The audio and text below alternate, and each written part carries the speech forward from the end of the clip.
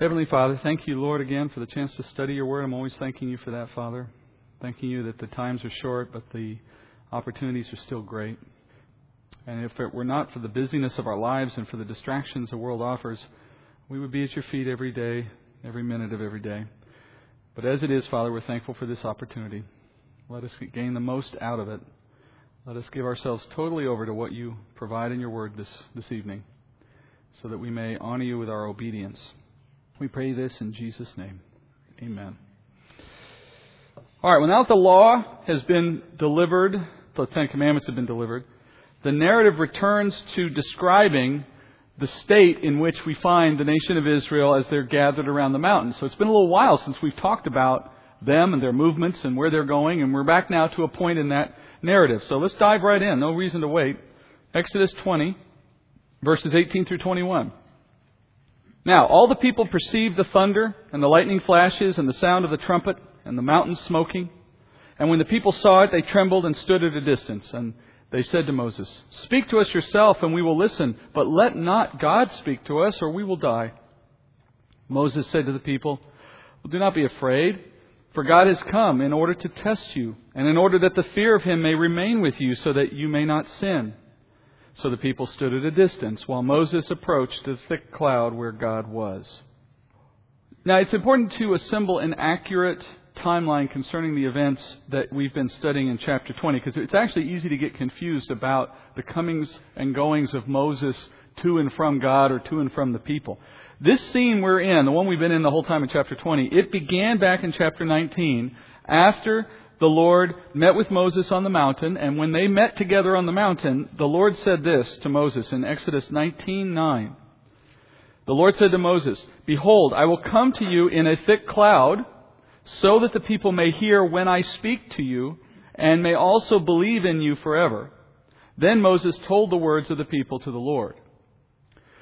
Moses went up, received that instruction. Following this, Moses descended to the base of the mountain where the people were waiting, and he relayed to them what God said was about to happen, that He would arrive in a cloud and He would speak to the whole mass of them. That's what we heard in chapter 20.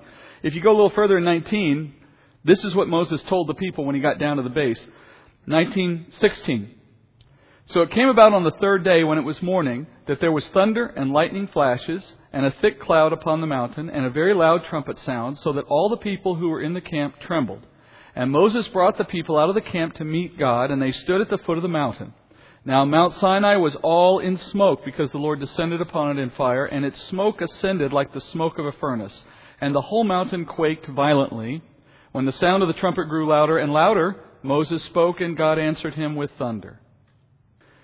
So that's the background for what we just went through in chapter 20. That was setting up the moment of God encountering or speaking to the people of Israel. Notice there was the elements of thunder and smoke and burning, the appearance of burning, fire and smoke ascending like a furnace. So then in chapter 20, we had the content of what the Lord spoke when He spoke to Moses and the people with that thunder and so on. We call it the Ten Commandments.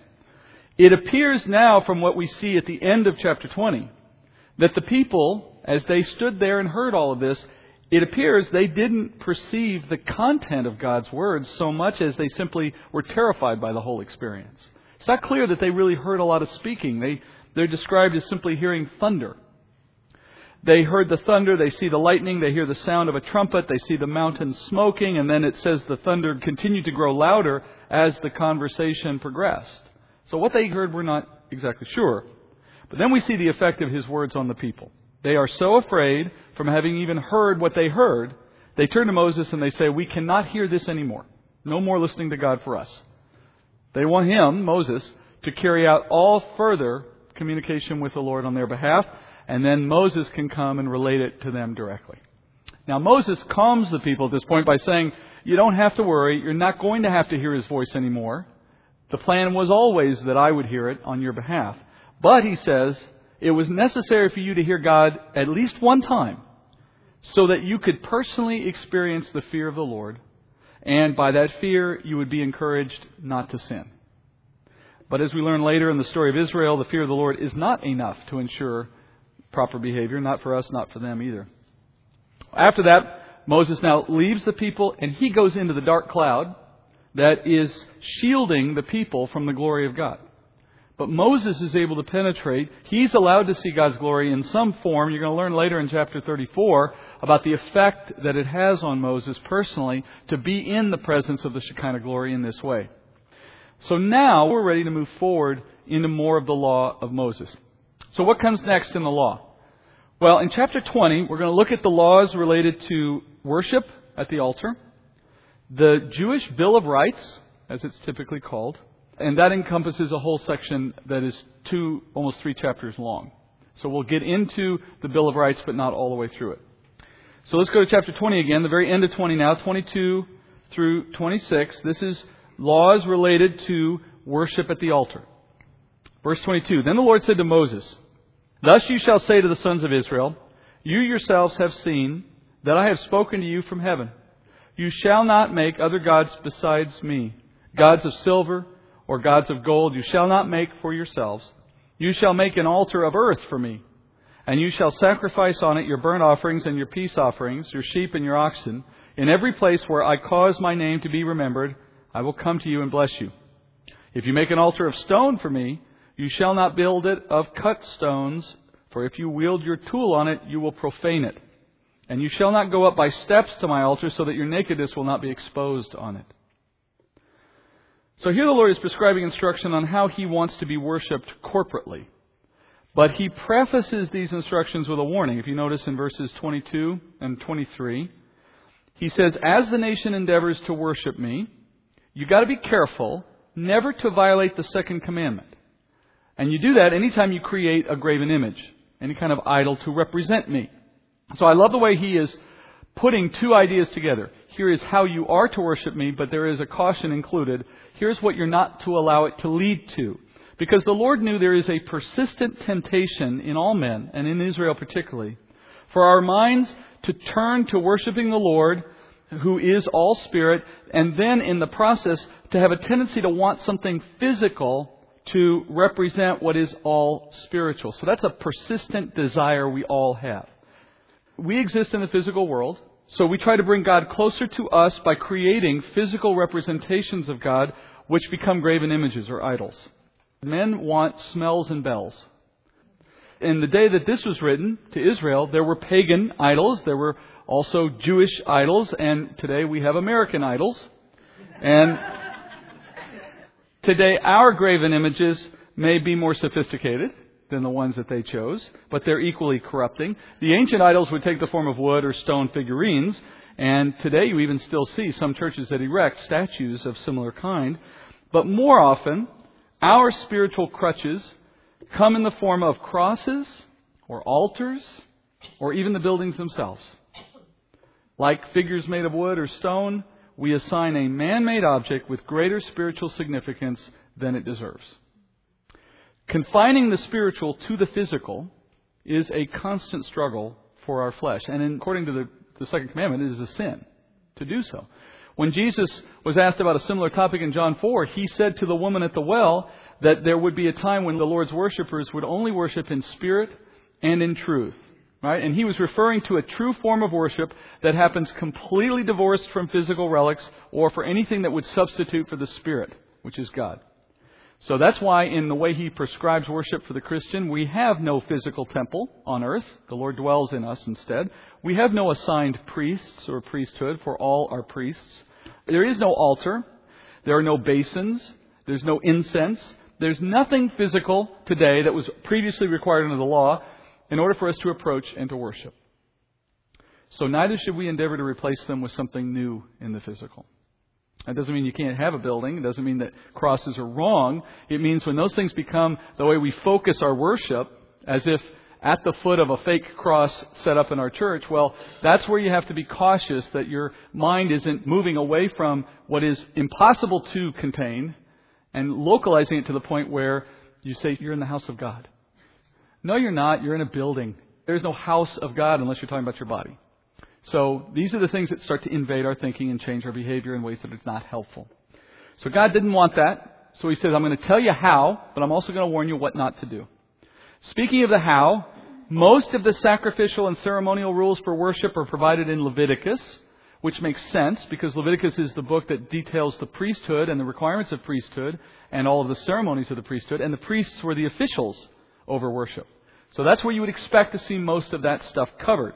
But in Exodus, we do receive at times elements of what worship required. Here you're seeing the altar covered. Later we're going to get the construction of the tabernacle. So God instructed the Jews to build 2 different types of altars. The Lord also directs the place of these altars, where they are to be set up, and the style of how they are to be built. First, the place. God will always assign the location of His altars. Now, before the law, patriarchs could set them up pretty much wherever they wanted. Usually in response to some revelation of God, some great work of God, some appearance of God, that would be cause to set up an altar in that place. But we don't see God ever directing them to set it up or where to set it up, except in a couple of occasions. So there was more freedom, it would appear. But now, formal worship was a response to God revealing Himself, and it would be on His terms. It was to become an institution of everyday life, and God was going to set it up to have it work in a certain fashion. And therefore, He dictates the manner and the place of worship. Now, there's a message embedded in this change from what was true for the patriarchs versus what is true today. The message is that men must approach the Lord on His terms, not on ours. The formality of the law creates this structure in which our approach to God is heavily regulated. And Paul said, the law kept men under such custody until Christ came. So the design of the altar is intended to communicate how sinful men truly are through some of the details. First, altars could be of earth or of stone. And the altar would be a place of sacrifice. That is to say, it would be a tabletop on which an animal or other offering was placed to be burned as a way of taking its value and sending it to God, so to speak, through the smoke of the fire. Therefore, altars are always places of sacrifice. That is their purpose. They are not religious objects decorating houses of worship. They are not tables on which to hold candles. They have only one spiritual purpose in all of God's Word. They are a place in which animals are killed, blood is spilled, and bodies are burned. Therefore, churches, the New Testament church, should never feature an altar in the sanctuary, since doing so implies a need for sacrifice. And Christ's sacrifice was sufficient for all time, so that no new sacrifice will ever be necessary nor acceptable to the Lord. So placing a table in a building and calling it an altar is sacrilegious when we understand its purpose. If a stone altar was to be built, God goes a step further and dictates that the stone could not be cut or shaped by tools. Canaanite altars of this day were often elaborate in their construction and in their form and the way they were finished. So God's law has as its effect separating Israel from the rest of the peoples around them in the way they worship. They'd have these crude altars that are not hewn by human hands. They're just rocks piled up on top of each other. That's one of the 10 purposes of the law, remember, to separate Israel out from the rest of the nations. But there's a much more important spiritual message in this design as well, as you probably know. The altar is, by definition, a place where men come to address the sin that separates them from God. And by address it, I mean to make ritual atonement for it. So our worship of God has to happen at an altar under the law. That altar has to be a place in which there is an atonement for sin taking place. So our worship depends on having some way to appease God's wrath for our sin. Without that appeasing, without that atonement, worship can't take place. So our sin is a barrier. It separates us from God. So until something addresses the problem of our sin, worship isn't possible. That's why Hebrews says that without faith, it is impossible to please God. He's referring to saving faith, faith that removes the reproach of sin by Christ's blood. So without that, you can't get to the stage of interacting with God in a way that can please Him. You're separated from God by your sin. So that's the reason why worship took place at an altar. Atonement for sin was the means by which you enter into worship, and that means needed an altar in which sacrifice could be made. So now, consider what it would mean if the object that God designated for sacrifice, that being the altar, if that was constructed by men using tools to work the stones into shape, what would that mean? It would send a message that by our work, men are participating in the atonement process. The altar would then stand as a testimony to man's work, with craftsmen reflecting in pride upon their handiwork every time they looked at it, thinking to themselves, by my work on that object, I am assisting in making possible our approach, our worship of God. Because we played a role, so to speak, in that atonement. They could then boast of how they contributed to making atonement possible and thereby permitting men to worship God. That was the problem, essentially, that Paul was talking about in Ephesians 2 when he talked about the real method, the real way in which God saves men, by His giving of grace to men. Paul says in Ephesians 2:8 through 2:10, "For by grace you have been saved through faith, and that not of yourselves. It is a gift of God, not as a result of works, so that no one may boast. For we are His workmanship, created in Christ Jesus for good works, which God prepared beforehand so that we would walk in them."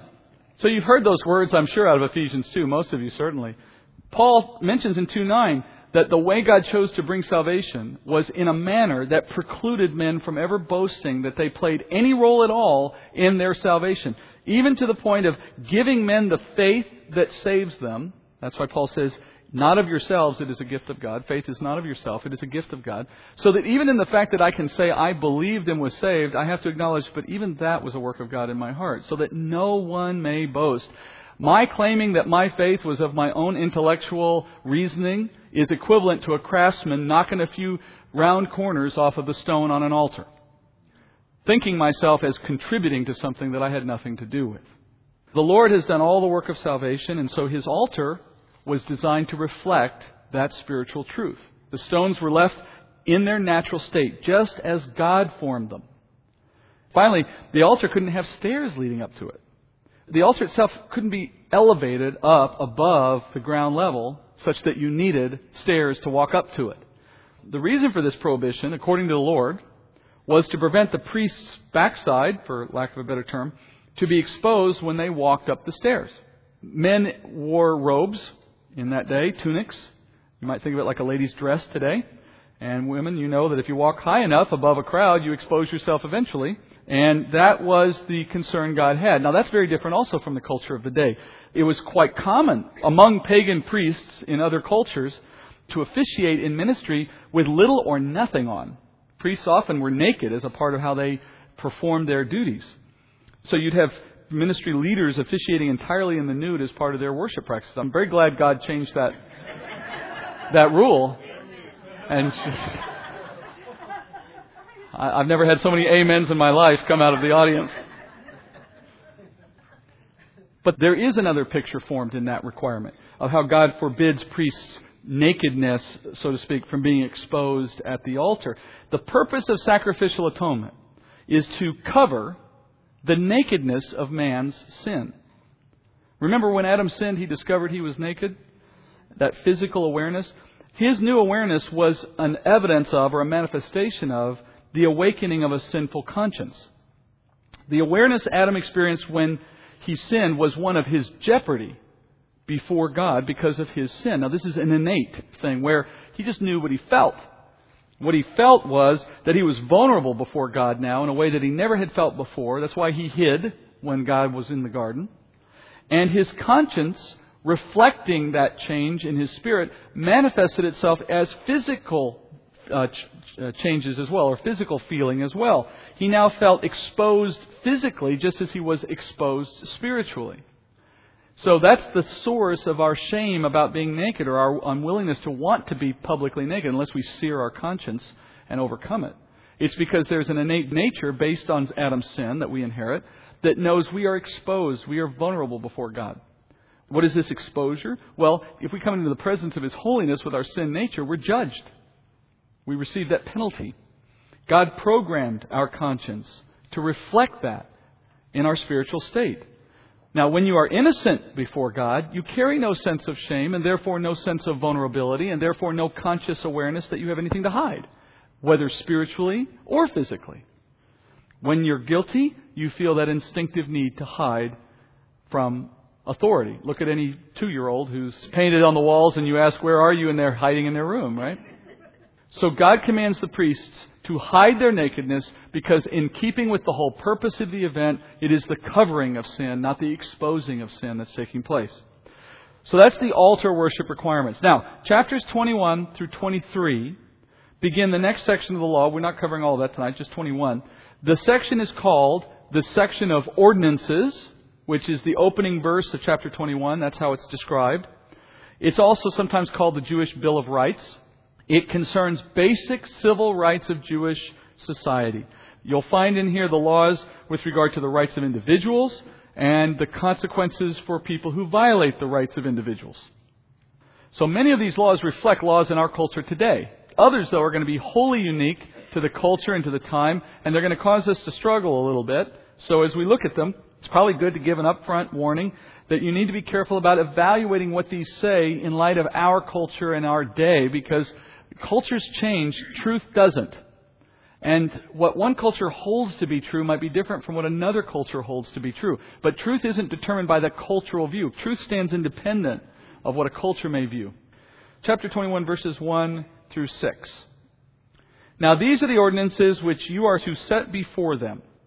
If you buy a Hebrew slave, he shall serve for 6 years, but on the 7th he shall go out as a free man without payment.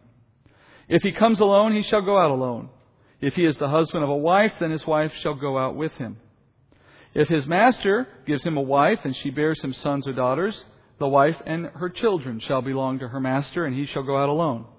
But if the slave plainly says, I love my master, my wife, and my children, I will not go out as a free man, then his master shall bring him to God. Then he shall bring him to the door or the doorpost, and his master shall pierce his ear with an awl, and he shall serve him permanently. So this first section of ordinances deals with the rights of slaves. And yes, slaves had rights in Jewish society. Now immediately, we're all going to be struck by the apparent contradictions over how could rights be expressed in the context of slavery. And isn't slavery wrong to begin with? And therefore, why does God seem to condone it here? And so on. The answer is that our notion of slavery and the kind of slavery that is in view here are totally different. First, notice that the slave discussed here involves a Hebrew slave, according to verse 2. So, one member of Israel is bought by another member of Israel and becomes that person's slave. Now, how does one Hebrew come up for sale to another within the nation of Israel? Well, the answer will provide our first distinction between slavery in the law and the form of slavery practiced in our nation's history or elsewhere. The Hebrew becomes a slave because he places himself up for sale. In other words, the person volunteers to become a slave or a servant of another Hebrew. Now, why would a Hebrew sell himself to another man? In most cases, it was to settle a debt. So if a Hebrew had indebted himself so much that he could not pay the debt with his assets, then he had to work off the debt. Since his debtors would have typically demanded immediate payment of the debt, the man couldn't wait to earn the money through normal employment over a series of years and then pay off the debt in that fashion. He's under the requirement to pay it all off now. So, instead, he would sell himself as a slave, and in a sense, he was taking his wages in advance and then received no pay for the years he worked as a slave. But he also gave up his rights as a free man, which was significant. A Hebrew slave was the property of his owner, since he was bought with a price. He worked for free because his wages had already been paid up front when he was purchased. Obviously, such an arrangement could be easily abused by the master once you have ownership over somebody. And a desperate debtor might even be willing to agree to some very unfair terms if they were desperate enough. So, the law steps in and it limits the number of years someone could remain as a slave. And later it's going to also regulate the way he was treated. At the end of 7 years, the slave must be set free. So obviously, the law also was limiting how much you could sell yourself for, because the buyer was limited to 7 years' worth of labor, and that had a certain value, and they weren't going to give you more than you were worth. Now, the law then clarifies, what do you do when you're in a state of slavery with someone, and normal life continues for that person, at least at some level. For example, if they have a wife, how does this affect the family? So here you see God now regulating the rights of slaves. If a man entered with a wife, he left with a wife. In other words, the wife wasn't part of the deal, didn't belong to someone else. It was always his wife. If the man took an interest in one of the master's daughters or other servants' daughters, etc., then he could marry while he was in the home as a slave. But if he did so, he could not automatically take those people with him when he left slavery at the end of 7 years. The slave must redeem his new family by paying a bride price to the master. Or he could leave them behind to work off that price just as he had worked off his own debt. Or he could stay with them and remain a permanent member of the household as a servant and his family with him. Now, if that doesn't sound fair for some reason, I want you to give careful thought to how this circumstance would play out in real life. First, a slave knew these rules every bit as much as the master did. So, if he decided to accept a wife while he was employed as a slave, he knew he was setting himself up for a difficult decision at the 7-year point. He knew that going in. So he was making a decision with his eyes wide open as to the consequences. If he was a slave for that 6 or 7 years, it's also unlikely that he'd have any money to pay the bride price at the end of that 7 years. He also knew that. So essentially, he was taking on more debt by accepting the wife. That's a decision. That meant he was marrying knowing that he would either leave her behind and the children. They would have to continue in service to that master until he could find the money to come back later and redeem them. Or he was essentially committing to stay there, and he married with that expectation. So there's no unfairness here. The slave is only going to be there 7 years. He knows that. And he's making a decision while he's there to complicate his situation. He chooses to do it. Obviously, this would be a severe hardship if he were to try to leave these women. So having a family was a strong incentive to remain in the master's house. Well, the master knew that too, so the master had strong incentive to encourage the guy to get married.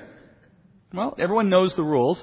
And sometimes that was the best deal for everyone concerned. Sometimes staying in that home was the best option for a man who may not have had a lot of other options. So in verses 5 through 6, the Lord makes a provision for a slave who would voluntarily become a permanent servant in the household. He would announce first his intention. So it's of his own volition he makes this decision. No one forces it. He was applying for permanent, lifelong employment.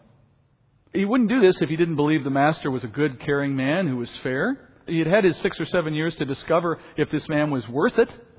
So he had that knowledge. If he took this deal, then he's giving himself lifelong employment. He'd always have the care of the master. He'd never have to worry again about housing or food or unemployment. He'd be like a federal employee. You see that? Now, the trick to this decision is once you decide you want this, the decision can never be reversed. So a permanent mark was made on the man's body by piercing his ear with this awl, nailing it through the ear to a doorpost. Once that had been done to his body, that mark made him always a slave. He could never change that again. And it changed his title, or it changed the thing we call him. He stops being called a slave or a servant, and he begins to be called a bondservant or a bondslave. That's why the New Testament authors frequently refer to themselves as bondservants of Christ. They're playing off of this status that the law made available. The thinking is that we in Christ have been bought with a price, that is Christ's blood, to become slaves of that master. But in our walk as disciples of Christ, we are voluntarily committing ourselves to follow and serve and obey Christ forever. So our salvation is permanent.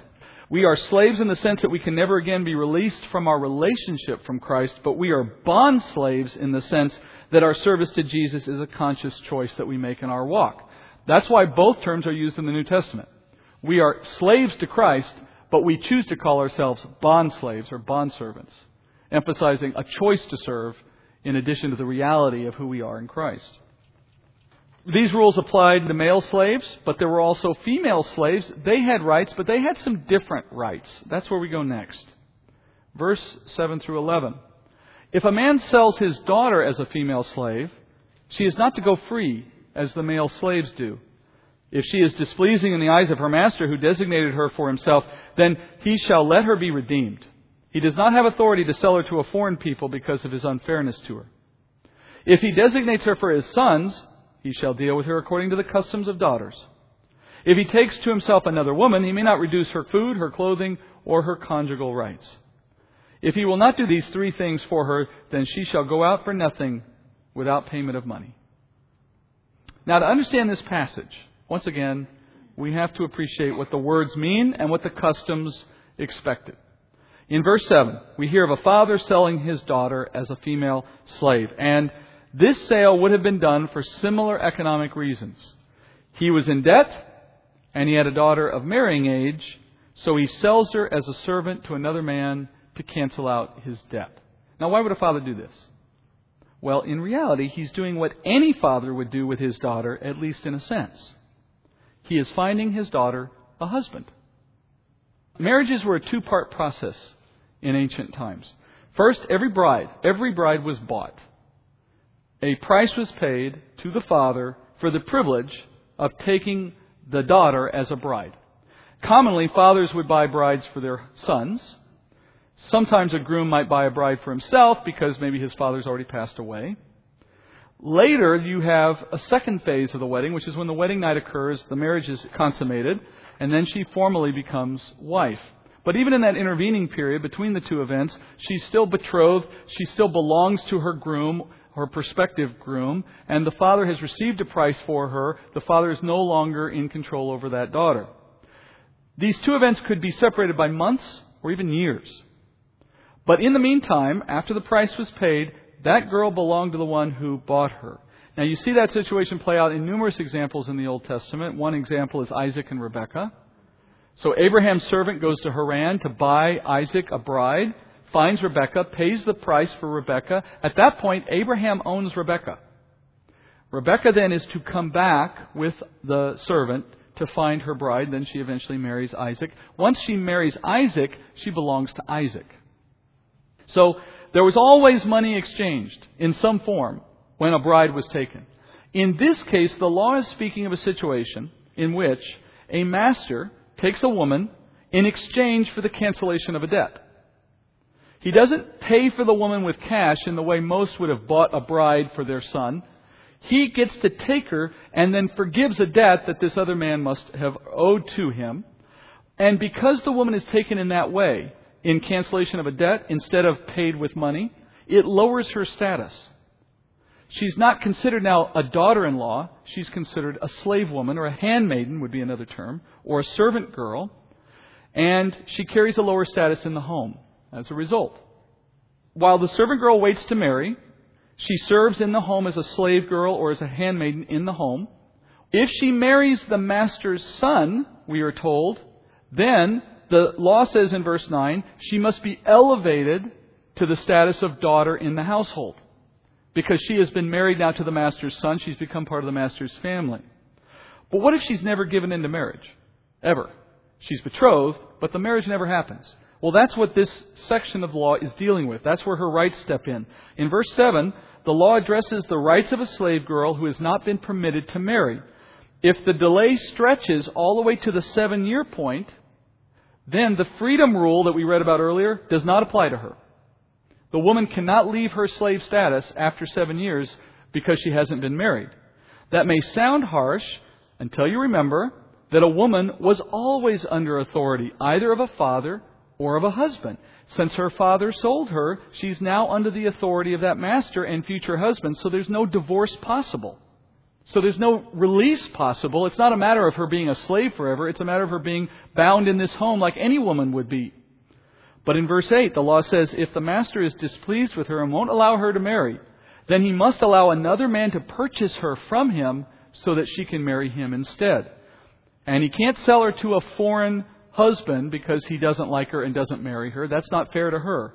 The woman must be married to another member of Israel. If he will not marry her, and if he will not sell her, then she must be released without any payment required so that she can marry someone else. So in summary, an unmarried woman cannot be left in limbo forever. So this is God's grace to the woman in the Bill of Rights, that she must be married to the one who paid the bride price, or the master must allow someone else to purchase her and marry her. And then finally, the culture considered a slave wife to carry a different status than a free woman. So let's say that the master bought her for himself and took her as wife. Now she is a concubine, technically speaking. And so like with Hagar and Sarah, with Abraham, the slave wife or the concubine would be considered secondary in status to any other wife should the man take a free wife as well. So a man who took a slave girl as a wife would often still seek for a second woman who was free as a matter of status. In other words, they wouldn't be content with a slave wife. They would still want a free wife as well, and they might often go marry one. And when they took that second wife, the slave wife was considered less valuable than the free wife. Both the husband and the free wife would look down on the slave wife as second-class citizen in the family. You'll see that playing out exactly that way with Sarah and Hagar. So, in verses 10 through 11, the law addresses how a husband must treat his concubine, his servant wife, if he takes a free wife. The slave wife must continue to receive all necessary provision, like food and clothing, and the man must continue to do his duty as a husband to her and not deny her conjugal rights. Now, clearly, these laws are intended to protect the slave wife, probably from that vindictive free wife, more than anything else. And we see that sin evident not only in the story of Hagar and Sarah, but also in the 4 wives of Jacob, in which they play off one another with their respective concubines. Now, let's understand what the law is getting at here. The law is regulating the way men cared for concubines, but it is not endorsing the practice of multiple marriages. God's law is acknowledging here the reality of multiple marriages without endorsing it, without approving it, because that's one of the purposes of the law, to regulate the sinful hearts of men. You might ask, well, why doesn't God just outlaw multiple marriages directly in His Word? Well, He does, in fact, when He defines marriage as one husband, one wife, one flesh. And in the testimony of Scripture, wherever you see multiple marriages occur, they are consistently portrayed as negative and harmful to the family. Furthermore, New Testament teaching reinforces the importance of taking only one wife when it declares that an elder of the church can only be qualified as such if he is a man of one wife. And we typically apply that today in the context of divorce and remarriage, which is fine. But it also is regard to this issue as well. And you see it play out even today, because in some areas, particularly in Africa, they will come into unreached areas preaching the gospel and find converts among men who have already taken multiple wives in their prior pagan lifestyle. The counsel to those men, now that they've become Christian, and often their families with them, is remain as you are, as Paul says. So a man can still serve multiple marriages in a godly way, given that's how he entered into his faith. And yet, by his status as a husband with multiple wives, we'd never put him in a position of eldership. Not because he's bad or sinful, but because he's a bad example or a bad model. What does it say to the next Christian that comes in the door if they see one of their elders with 3 wives? So, multiple marriages are wrong, and Scripture makes that clear. But when a man does choose to take a second wife, his sin, in that regard, does not render the second marriage invalid. Like in the case of divorce, the second marriage is formed through an act of adultery, but it is still a one-flesh relationship. Therefore, the man must honor the second marriage just as he should honor his first. Once again, we're not saying multiple marriages are appropriate. They're not appropriate. But once a second marriage is formed, it must be honored. You don't make that situation better through a divorce. This is why we would counsel men who come into the church already having those relationships to maintain them. But we certainly don't ask anyone to adopt them.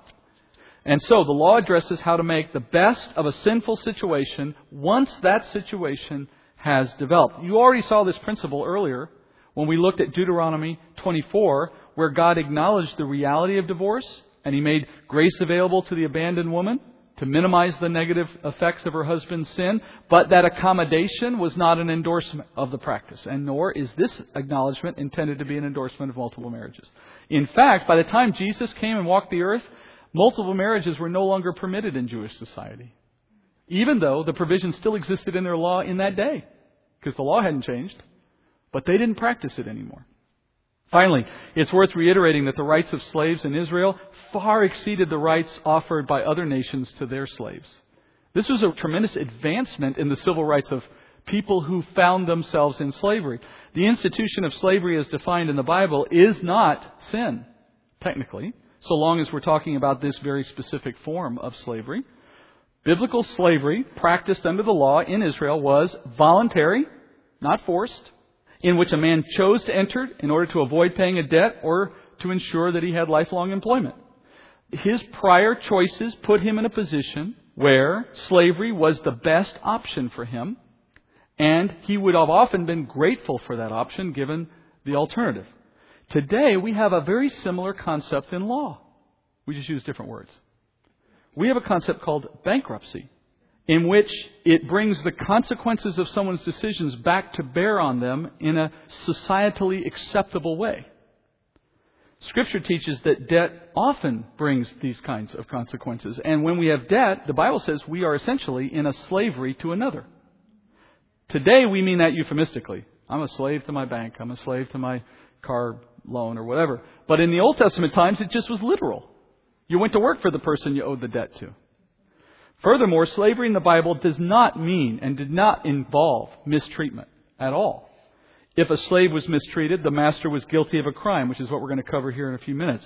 That is very different to the slavery that was practiced in the early years of our country or in so many other places of the world. Slaves didn't enter slavery voluntarily. They weren't set free after 7 years. They were mistreated terribly. That form of slavery is never allowed in Scripture. It is always sinful.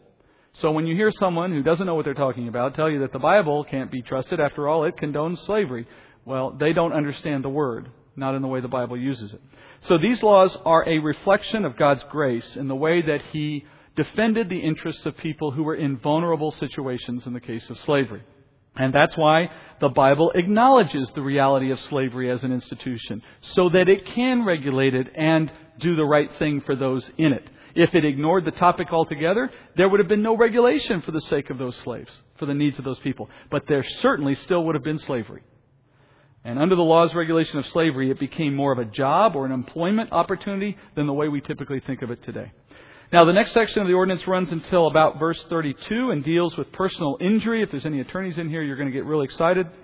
Actually, not 32, 36. We're going to read verses 12 through 36. He who strikes a man so that he dies shall surely be put to death. But if he did not lie in wait for him, but God let him fall into his hand, then I will appoint you a place to which he may flee. If, however, a man acts presumptuously toward his neighbor so as to kill him craftily, you are to take him even from my altar that he may die. He who strikes his mother or his father shall surely be put to death. He who kidnaps a man, whether he sells him or he is found in his possession, will surely be put to death. He who curses his father or mother shall surely be put to death.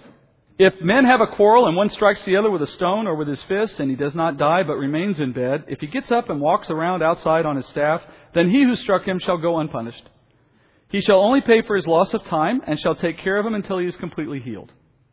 If a man strikes his male or female slave with a rod and he dies at his hand, he shall be punished. If, however, he survives a day or two, no vengeance shall be taken, for he is his property. If men struggle with each other and strike a woman with child so that she gives birth prematurely, yet there is no injury, he shall surely be fined, as the woman's husband may demand of him, and he shall pay as the judge decides. But if there is any further injury, then you shall appoint as penalty life for life, eye for eye, tooth for tooth, hand for hand, foot for foot, burn for burn, wound for wound, bruise for bruise.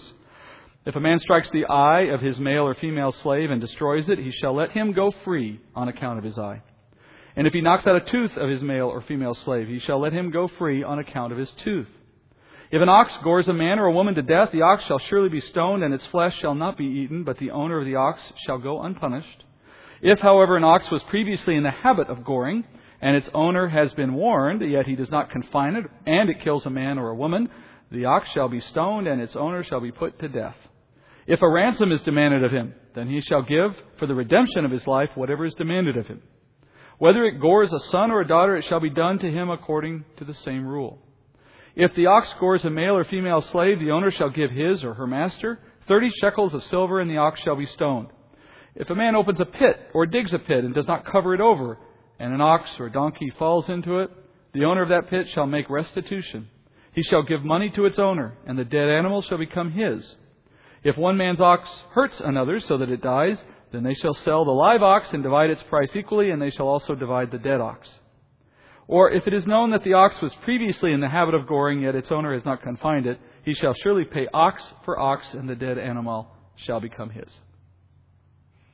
The first section deals with various kinds of homicide. First, premeditated murder always results in the death penalty. The death penalty for murder is a legitimate and required penalty under the law of God. Do we have to follow this same prescription today? Well, not according to the law of Moses we wouldn't, because we're not under the law. But the requirement for a life predates the law of Moses. It goes back to Genesis 9. I think you can make an argument there that that is the natural result God expects. In verse 14, we're told that this penalty should apply to everyone, even if you find a guilty party serving before the Lord's altar. So there's no status level within the society that gives you excuse for exceptions to this rule. You can get a sense up front how important God thought it would be that all men would respect life, and that if anyone intentionally sought to kill another person, they were putting their own life on the line, and that was hopefully be a deterrent. If the act was not premeditated, which today we call manslaughter, then a different penalty will apply. That person would be sent to a place that's called the City of Refuge. And these places were designated within the nation of Israel, these towns that were designated as cities of refuge, and you could escape to that place. And if you made it there before the relatives of the person you killed found you, and they could, under the law, kill you, so they could take your life, but if you escaped and got to the city before they got to you, then they could not go in the city and you were not going to die as long as you stayed in the city. Now, don't think that these cities are a way to avoid punishment. On the contrary, these people live in the cities never to leave again, because if they ever walked outside that door, once again, the relatives could kill them. So as long as they stayed in the city, they could be alive, but they were isolated from their family. They were isolated from the world forever. They were surrounded by a bunch of other people who had done equally bad things. They were serving life sentence in prison, because these were the equivalent to our prisons. So a city of refuge is a maximum security life sentence prison. But you went there voluntarily in lieu of dying. So from verses 18 through 27 now, moving off that section, you read a fascinating list of personal injury law. And the general theme throughout all of it is, do the right thing by your neighbor. When you harm someone, make restitution. If you fight and you hurt someone, you compensate them for what they lost. And you care for them until they're well again. Isn't that interesting? The guy you beat up, you got to care for until he's fully recovered. If they die, revert back to verse 13. And then the law lists other capital offenses. Striking parents, cursing parents were punishable by death. The Hebrew word for strike means literally attack. So any attack against a parent was cause for death. But what's interesting is if you struck another adult, it was a lesser penalty. But striking your own parent was the death penalty. There was no provision in Jewish law for treating minors any differently than adults in any law at all. So if a child was mature enough to attack a parent, for example, in a deadly way, then he was considered old enough to know the penalty and pay the penalty. We can safely assume that these penalties were effective in discouraging such crimes. Kidnapping, punishable by death. You can see how men's penalties for these offenses have eroded over the years from the time God established them. I think that's why Paul says in 2 Timothy 3 that in the last days we will experience an outbreak of unprecedented evil in society, which included in that list disobedience to parents. Now, when Paul includes disobedience to parents in the same list as unholy, treacherous, haters of good, brutal, and others, then I think you can get a sense of how seriously the Lord views disobedience to parents and how much it is a contributor to the overall problems of society. In verses 20 through 21, you move on now to the rights of injured slaves. Slaves couldn't be murdered. Here again to what we said earlier, you can't mistreat your slave. Now you can discipline a slave. Becoming a slave changed your status. Free men had rights that slaves gave up voluntarily. One of the things you gave up was the right to protect yourself against discipline from another man. This man owned you.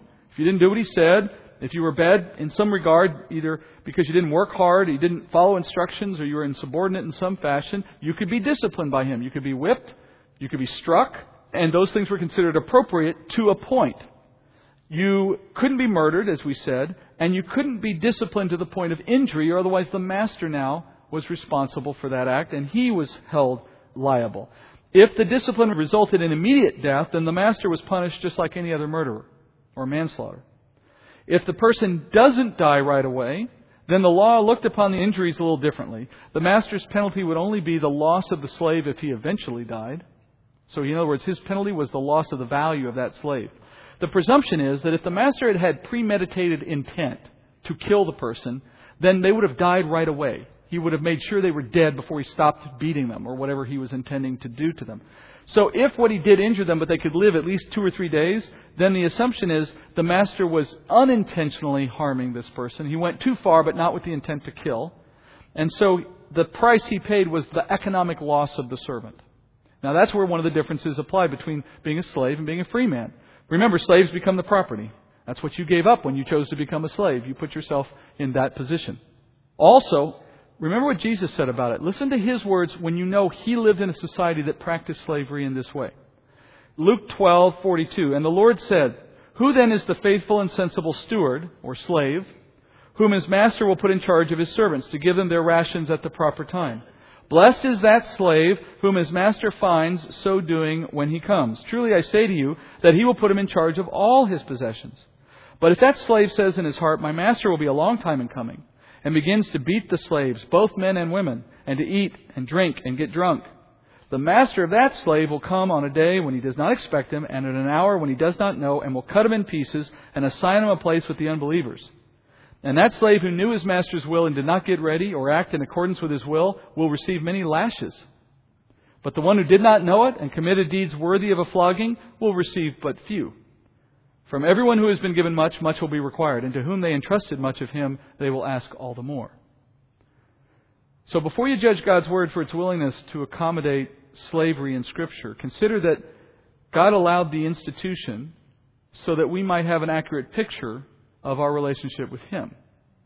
Without the institution of slavery in the world, I think we'd struggle to understand what it meant to be bound to Christ as a slave, or how we are obligated to obey Him, or what the penalties are for disobedience to the Master. So in verse 22, the law addresses the rights of a mother who is injured and forced to give birth prematurely. If the baby survives, the woman is simply compensated for the injury and for the premature delivery, and the husband sets the amount and the judge enforces it if he approves. If the child dies, then the man who injured the woman is to die also. If the child was injured, then the person is to lose use of the same function of his body that the child lost. These rules on harm to an unborn child give rise to a couple of interesting observations. First, an unborn baby has standing apart from her mother, or his mother, in the law. The child is not considered an extension of the woman's body. The child is a separate life protected under law. Secondly, if the baby is not delivered alive, the person who caused the injury was guilty of murder. This counters the argument by abortion proponents that unborn children are merely part of the woman's body until birth, and therefore she has the right to do what she wants with it. The law would stand and say no. So the principle in the law throughout is proportion, which is best summed up by eye for an eye. This principle in law is not intended to encourage retribution.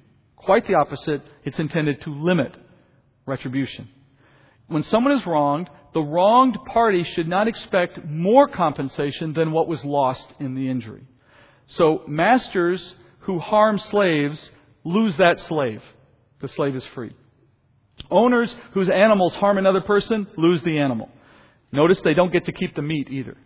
The animal is stoned and they can't eat the benefit of their own meat. They lose it. If the owner knows the animal is dangerous and does nothing, then when it kills again, that owner is guilty of murder and they pay the price for murder. They can either die, or it says they can pay a ransom as demanded to avoid being killed. When negligence takes someone's property, you compensate them and you keep the property that you damaged. I think it's safe to say that the court system we have today has lost its sense of proportion. We invented losses like pain and suffering, which the law of God never recognizes. If somebody is harmed in a battle or in a fight and they aren't permanently injured, you don't owe them anything except carrying them through that period of time and paying for their lost time at work. So it's just proportionality, not beyond that. The Bible recognizes life is full of pain and suffering, but demanding a ransom for it doesn't erase that pain. So it's not a fair compensation, only if there's true loss. Heavenly Father, thank you, Lord, to remind us that when we love a neighbor, Father, it is done first and foremost with an intent to treat them fairly and to treat them rightly in all circumstances. And your law, Father, is the guide to our feet. It shows us what that looks like and helps us remember how to respect and reflect that to others. We ask, Lord, that in the law written on our hearts, we'd see that opportunity in many ways to show others our love for them and our concern for them by a selflessness and a proportionality. We also ask, Father, that what we've seen in the way it represents Christ or in your work of salvation through sacrifice, that we would be mindful of worshiping you in spirit and truth and not in any other way, not with a dependence on anything of this earth, for it is all going away. We look forward to that day, and we pray it would come soon. And we look to complete our study, if you permit, in the weeks to come. We pray this in Jesus' name. Amen.